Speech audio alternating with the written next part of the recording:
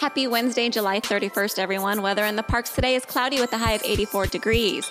Today in Disneyland history, in the year 1955, the Casey Jr. Circus Train, based on Disney's 1941 animated feature, Dumbo, debuted in Disneyland. Also on this day in the year 2015, the musical fantasy television film Disney's Descendants premiered on the Disney Channel. Beginning tomorrow, August 1st, Disney's pin traders in downtown Disney will begin selling limited edition pins again. Tomorrow is also the last day for Disneyland's Mickey and Friends Fantastic Cavalcade. This just in, for those who will not be able to make it into the parks for the return of the Main Street Electrical Parade, Disney Parks blog just announced they will be live streaming the parade on Friday, August 2nd, beginning at 8:55 p.m. The parade will run nightly from August 2nd to September 30th. Sneak peek released last night at the food, merch, themed World of Color, and even cast member costumes for the all-new OOGIE Boogie Bash coming to DCA beginning September 17th. Thanks for listening. Hey guys, it's Gary V. Be kind and spread some magic.